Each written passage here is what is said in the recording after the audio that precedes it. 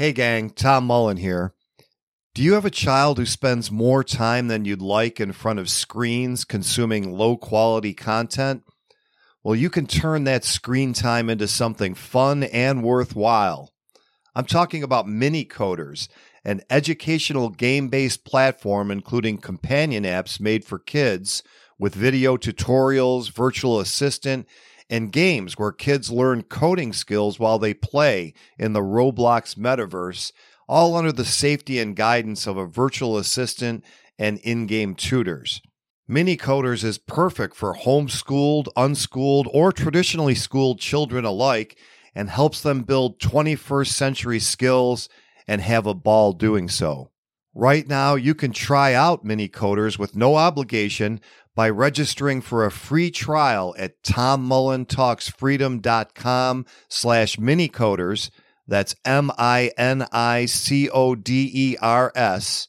Again, just visit tommullentalksfreedom.com/minicoders and start your free trial today. Every revolution starts in the minds of the people.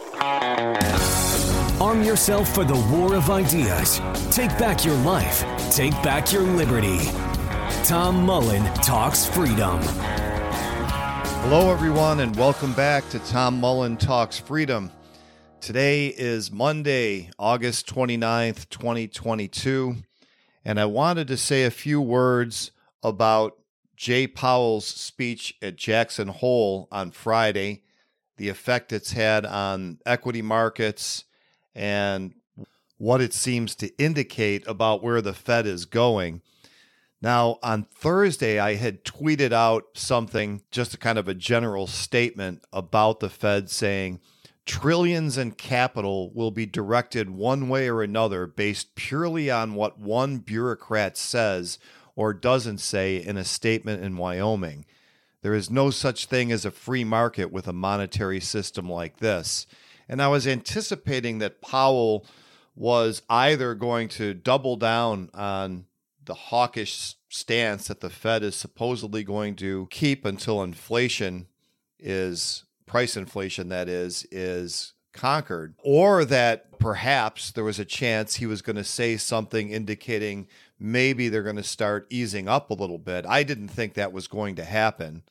But if you remember, a lot of people read into his July statement about the 75 basis point rate cut that perhaps somehow the Fed was starting to equivocate, that maybe the rate cuts going forward would not be quite so severe, and that if inflation had truly peaked in June, since we got a print in July that was slightly lower than the 9.1% year over year in June, that all these things together would indicate that Powell is going to turn around and either stop raising rates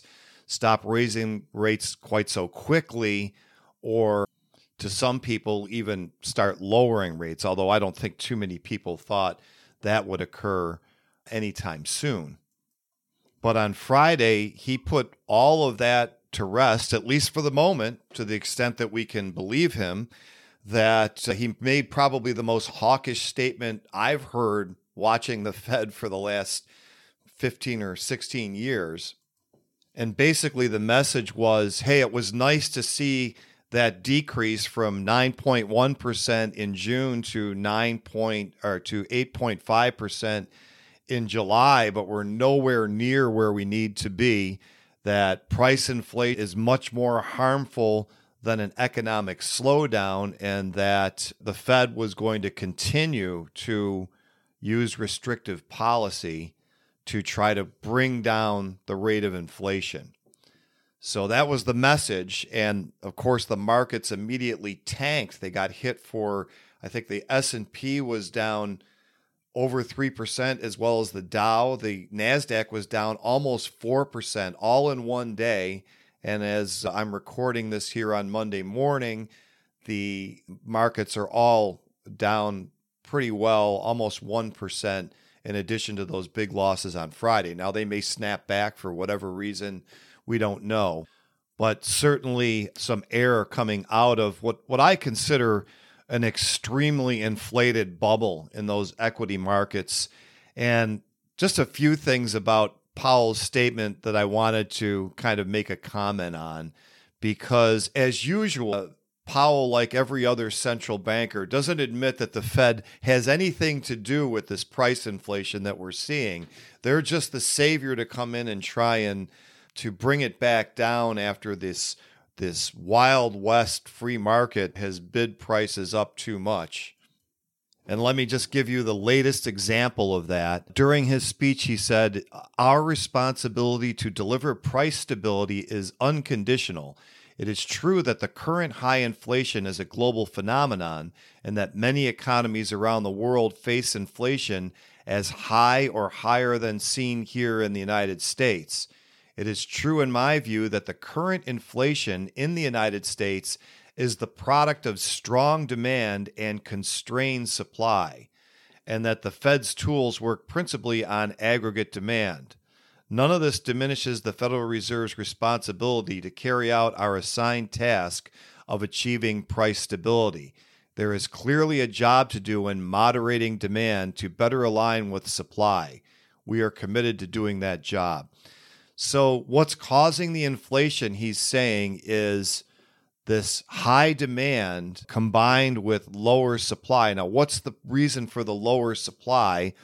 Because we're still feeling the effects of the absolutely useless, harmful, and unprecedented COVID lockdown, something that did nothing to mitigate the spread of COVID, but caused probably generational harm to the economy. And this is the reason that we still have issues with getting supplies of needed, not only consumer goods, but supplies of components and other higher order goods in the production process. But here's the thing. If we fail to produce enough, so supply is lower, then where's the demand coming from? And this goes back to what I've said on previous podcasts. There is no way for all prices to rise, or prices to rise in general, without an increase in the money supply. It's just impossible. Yes, politicians can make, let's say, the price of gasoline go up, or the price of some other commodity in particular going up with bad policies. Given a fixed amount of money in the economy, if the price of one thing goes up, then the demand for something else must go down, because you're just going to run out of currency units to spend on that other thing. So the only way for all prices to go up is an increase in the money supply. And of course, that is what happened during the COVID pandemic. The Fed more than doubled its balance sheet.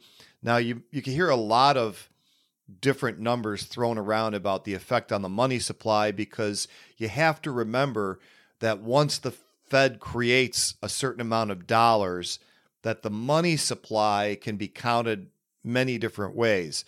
Those dollars hit banks if they lend them out, and those lent funds hit another bank, and then that bank can also lend out those funds. We don't have reserve requirements anymore, although there are other constraints on how much that money can be relent. But to make a long story short, there's lots of different ways to measure the money supply. We see M1, we see M2, but there's no doubt that the Fed created almost $5 trillion between 2020, March of 2020, and 2022.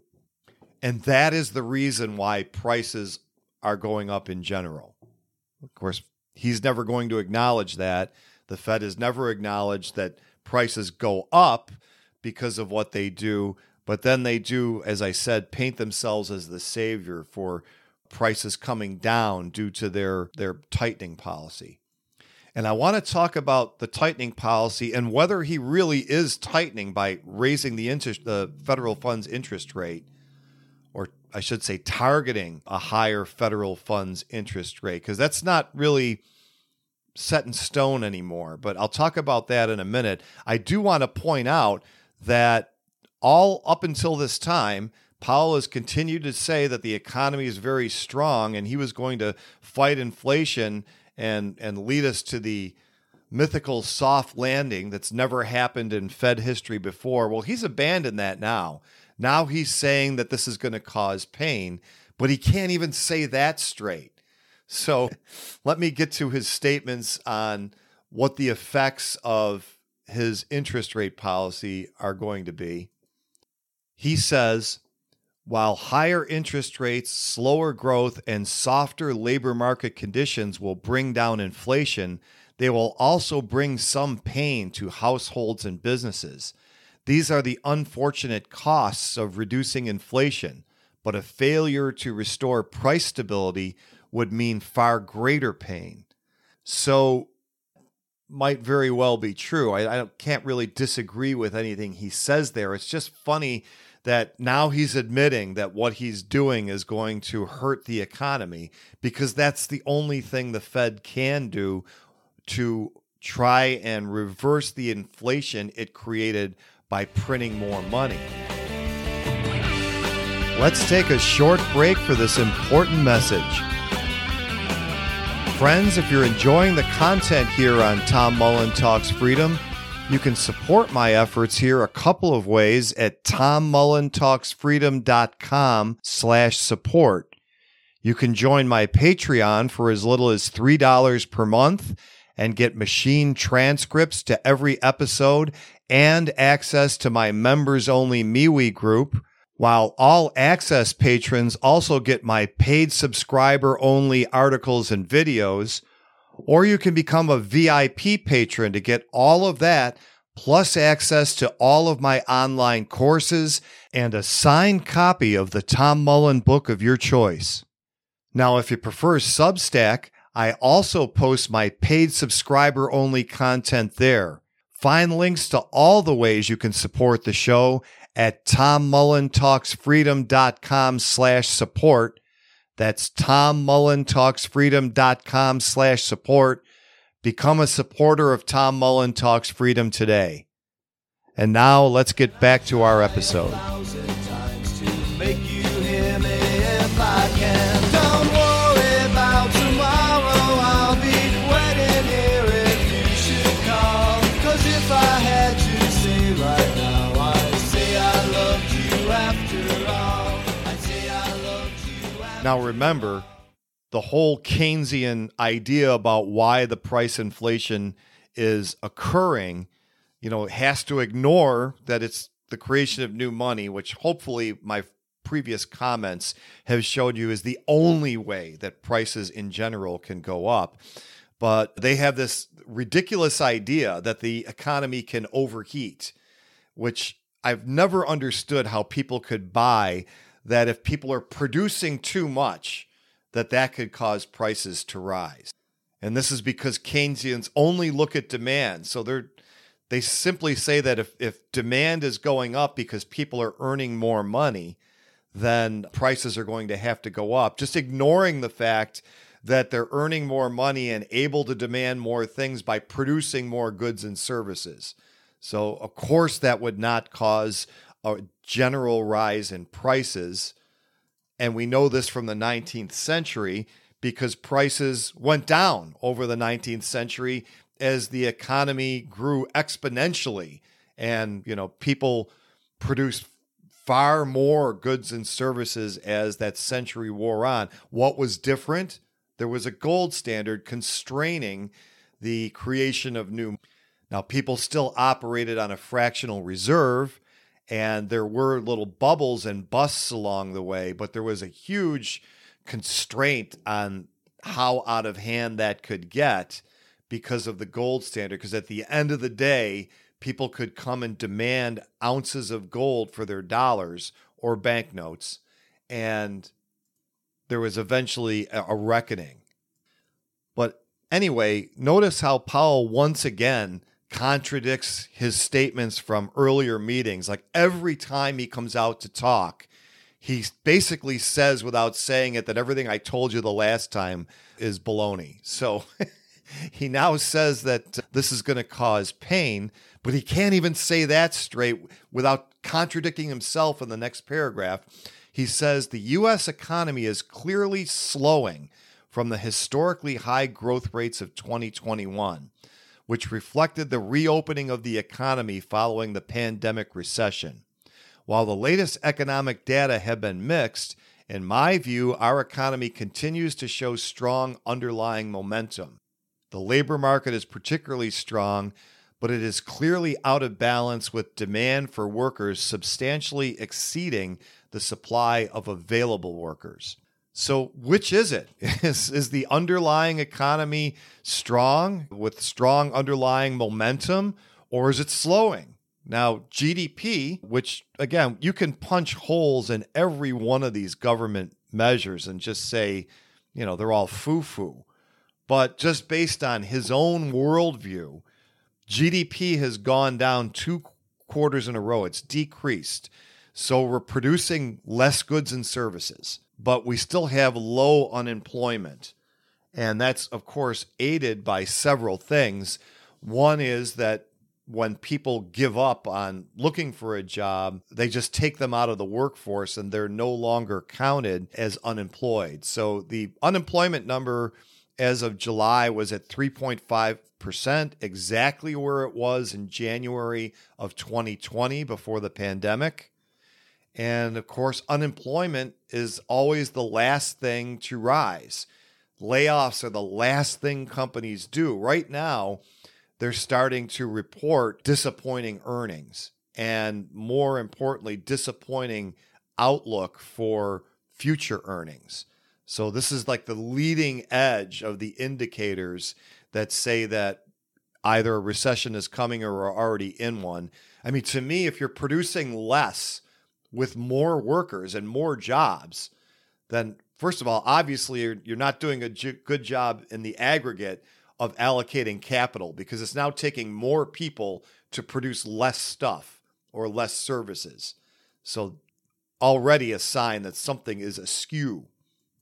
Meanwhile, it's everybody's experience that you go around to places like restaurants and then they're not even open the hours they used to be, and they all say they can't find enough workers.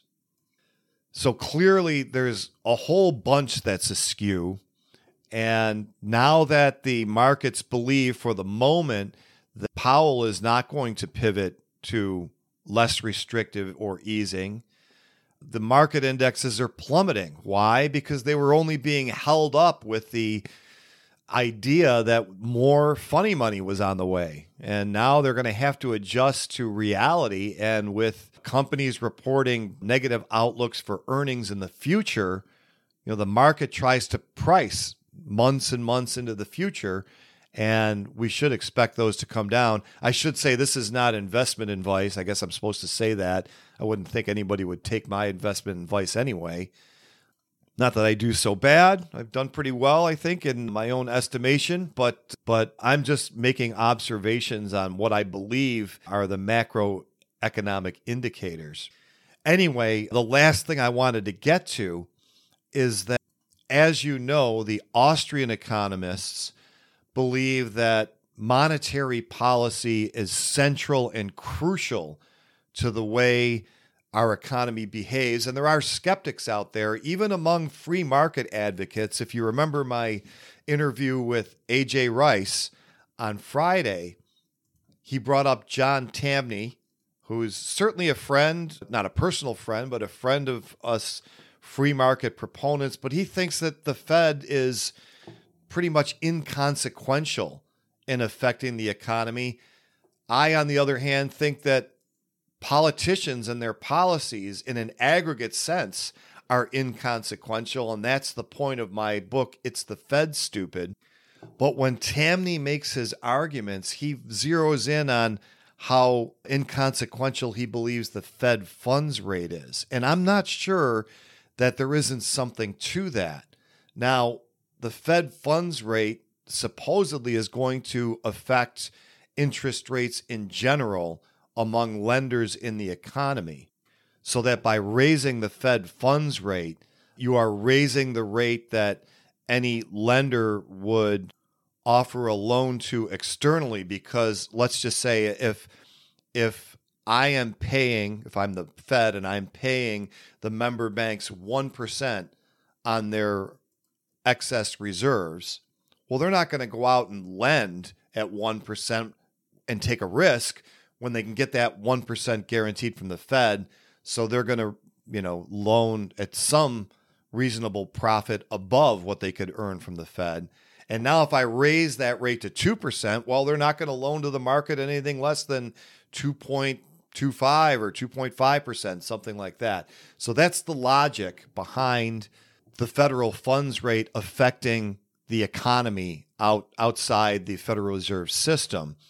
Now, I just want to point out, and I know I have made this point previously, but we've got a lot of new people listening these days, that before 2008, raising the federal funds rate had a much more direct effect on the money supply because banks did not have these trillions in excess reserves in the aggregate. So the way that the Federal Reserve raised the Fed funds rate was to go right into their depositor money and remove it and replace it with, let's say, a treasury bond that they were holding on their balance sheet. So the Fed gives the bank a treasury bond and it takes cash away from the member bank. And remember, they had a minimum reserve requirement. So let's say that, the bank had, just pick a small round number, $1 million in total deposits at their bank. Those are liabilities that somebody could come and withdraw. Well, of course, they don't have $1 million in their vaults because of the fractional reserve system. It used to be a 10% requirement. So if they had $1 million deposits total, then they had to have at least $100,000 on hand to satisfy any immediate demands for cash from those depositors. Now you could see that's a fractional reserve and there's already a problem, but we won't get into that now. Let's take a short break for this important message. Friends, if you like to read books as much as I do, there comes a time when you realize you just won't ever find the time to read every book you're interested in. Well, I have great news. Blinkist offers the key ideas from nonfiction bestsellers in as little as 15 minutes. For most books and their extensive library, you can choose to read or listen to blinks, which summarize the main ideas and allow you to absorb whole books in the time it takes to run your daily errands or commute to work. Not only does Blinkist allow you to glean the information you need from books you don't have time to read, it helps you to decide which ones to spend time reading and get more details. You can try out Blinkist for free and get 20% off your first year by going to TomMullenTalksFreedom.com/Blinkist, spelled BLINKIST. That's TomMullenTalksFreedom.com/Blinkist. Start your free trial and get 20% off today. And now let's get back to the show. How could I think about love with a girl like you? A girl like you. With a girl like you. A girl like you. With a girl like you. I just want to make the point that back before 2008, that 100,000 that was there, the Fed used to come in and take some of that when they were raising the federal funds rate and thereby force banks to make fewer loans immediately and thereby decreasing the overall money supply directly by pulling that money right out of the economy. And as of 2008, when they flooded the banks with liquidity, they no longer raise the federal funds rate by drawing dollars directly out of the economy. They're just raising the rate on those excess reserves, which are not part of M1 or M2 or any of those measures. So it still is an incentive to either lend at higher rates, not lend as much. If you lend at higher rates, there won't be as much demand for loans because the price is higher. So it certainly has an effect, but it doesn't remove money from the economy the way it used to, just raising the federal funds rate. And that's why, in addition to just raising the federal funds rate, the Fed has to do quantitative tightening, which is the open market operation they used to do to raise the federal funds rate. They have to do it separately now and sell those assets, usually treasury bonds, but there's a whole bunch of other things on the Fed's balance sheet now. They have to sell those to the banks and that way pull the cash out. So they announced that they were going to be doing that in addition to raising rates.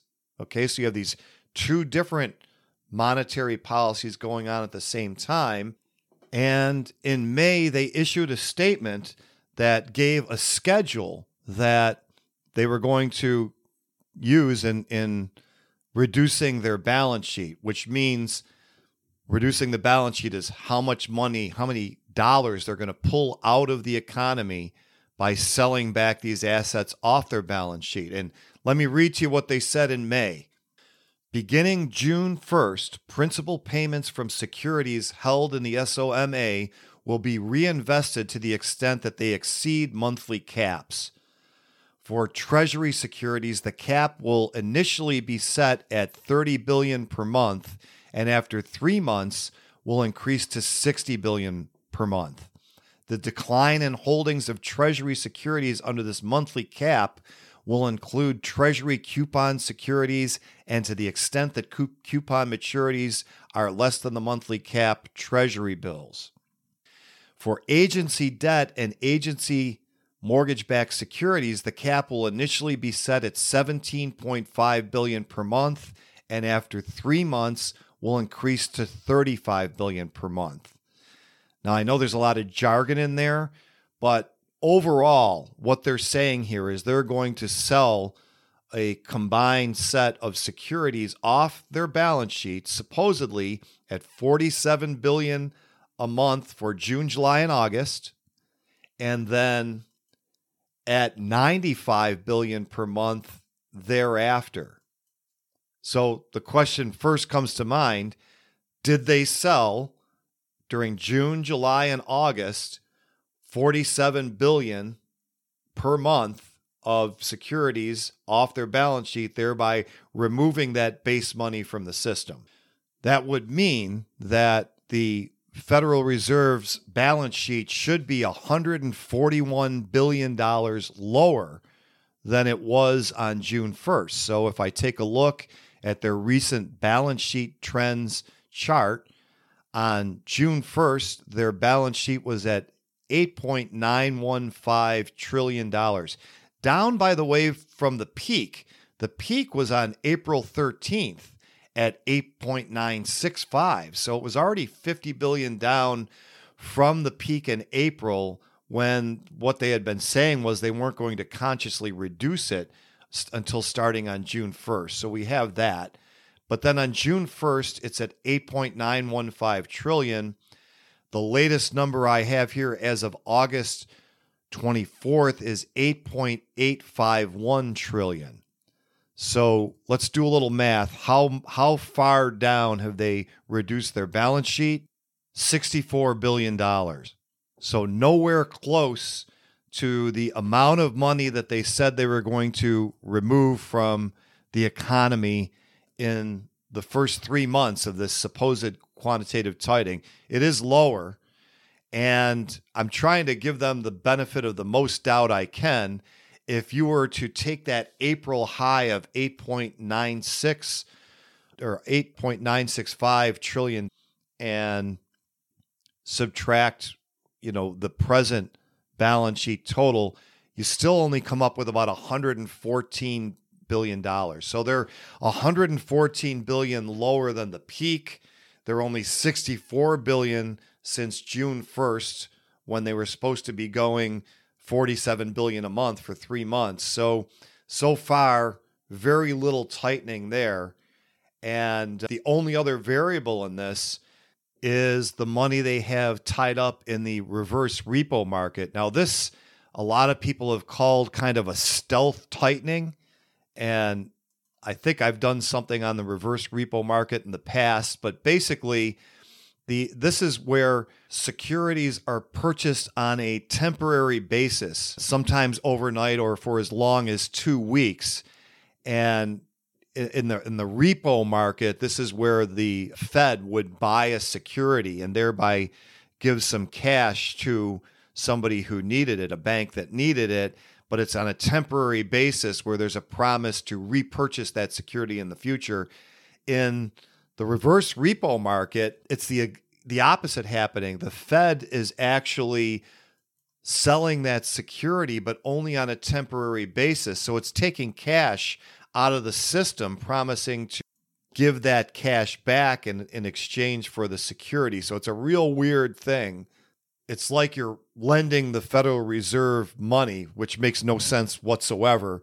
But it is a way for the Fed, if they just keep these transactions going, that they can tie up cash in the reverse repo market that's not circulating in the economy. So that did temporarily go up. They had already on June 1st had a total of 1.965 trillion tied up in this market. And it went up between June 1st and let's say June, it peaked at 2.3 trillion on June 30th. So for that first month, you had an increase of over 200 billion that is kind of tied up in this market. That's kind of like a time bomb, because at any point, if the Fed normalizes the rate they're offering there, all that money just kind of gets released. So it's not really tightening, but they did increase that, and then it's remained stable over the ensuing months. So it's actually back down to, I think, 2.182 trillion. So it's down from the high, the amount of money tied up there. But if you look at the chart, and I'll post it on the show notes, it's been pretty flat since that initial bump in June, and then it's just gone sideways since then. So I don't know if you want to call that tightening. Certainly those dollars that are tied up there are not available to be lent or spent or anything else.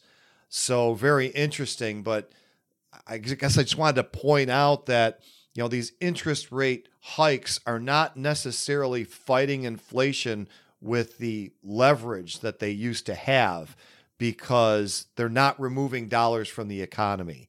And when you look into whether the Fed really has remove dollars from the economy, the answer is much slower than they said they were going to do back in May. And whether or not they're going to step that up in September, as promised, we'll see. Will it go to the 90 billion a month it's supposed to be, pulling dollars out? Probably not, since they didn't hit $47 billion a month over these past 3 months. Will it go higher than it is now? Will he keep raising interest rates, which have a dampening effect, but don't really remove that much money from the economy? All these things we'll have to see. So all in all, we'll have to see what effect the Fed policy really has on that inflation number. I mean, if we get a print of something like 8 or 7.8, even though that's lower than July, we've still got very high price inflation. And don't forget one last thing, that as time goes on, even though prices are rising just as much, the year over year should go down, because you start to run into months of higher prices in the past. So 9% higher in July 2022 over July 2021, you wouldn't expect, let's say, the December print to be as high, simply because we're dealing with last December's prices instead of last July's prices. So as prices move up over time, it gets almost, the inflation rate has a naturally decreasing effect. But at the same time, there are other forces that can fan the flames of that inflation, including people's expectations that inflation is going to persist. So what I take away from it is that Powell wanted to put out the fire, so to speak, of the talk that he may pivot his monetary policy on interest rates. But in the meantime, he's not doing very much in decreasing the money supply, nowhere near what he said he was going to. But then again, he's got this repo thing going on the side, reverse repo. So very confusing, I know, but I've heard a lot of people predicting some kind of big stock market event in the fall, maybe next month, maybe the month after. We'll have to see about that too. Sooner or later, we believe that stock market prices and housing prices and everything have to adjust to the reality of the economy. And I think we're seeing the leading signs that that adjustment's about to happen. That's all for today. I hope some of this sheds some light on what's going on with the Federal Reserve and what we might expect to see in the economy. Remember, nothing that they say is the whole truth. Sometimes there's kernels of truth, but their overall narrative, of course, is false. On Wednesday, I'm going to have another member of Young Americans for Liberty. Her name is Chloe Knopf, and she is a graduate student in Connecticut who is running into our old friend, the vaccine mandate.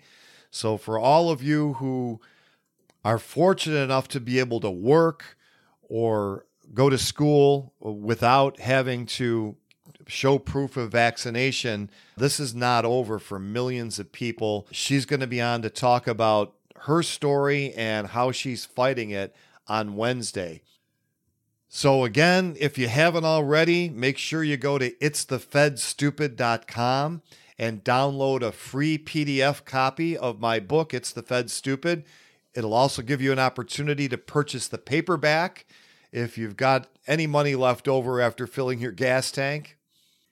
And let me say thank you to all the new supporters of Tom Mullen Talks Freedom. If you want to find out how to sign up for my Patreon or my Substack, go to tommullentalksfreedom.com/support and become a member of Tom Mullen Talks Freedom today. All kinds of additional benefits other than the podcast and additional articles for paid subscribers only. And as always, if you like the music you've heard here on Tom Mullen Talks Freedom, you can hear more at tommullensings.com. Thanks for listening. The war of ideas has only just begun. Arm yourself with the knowledge you need by heading to tommullentalksfreedom.com and subscribing to our email list. And remember, every revolution starts in the minds of the people.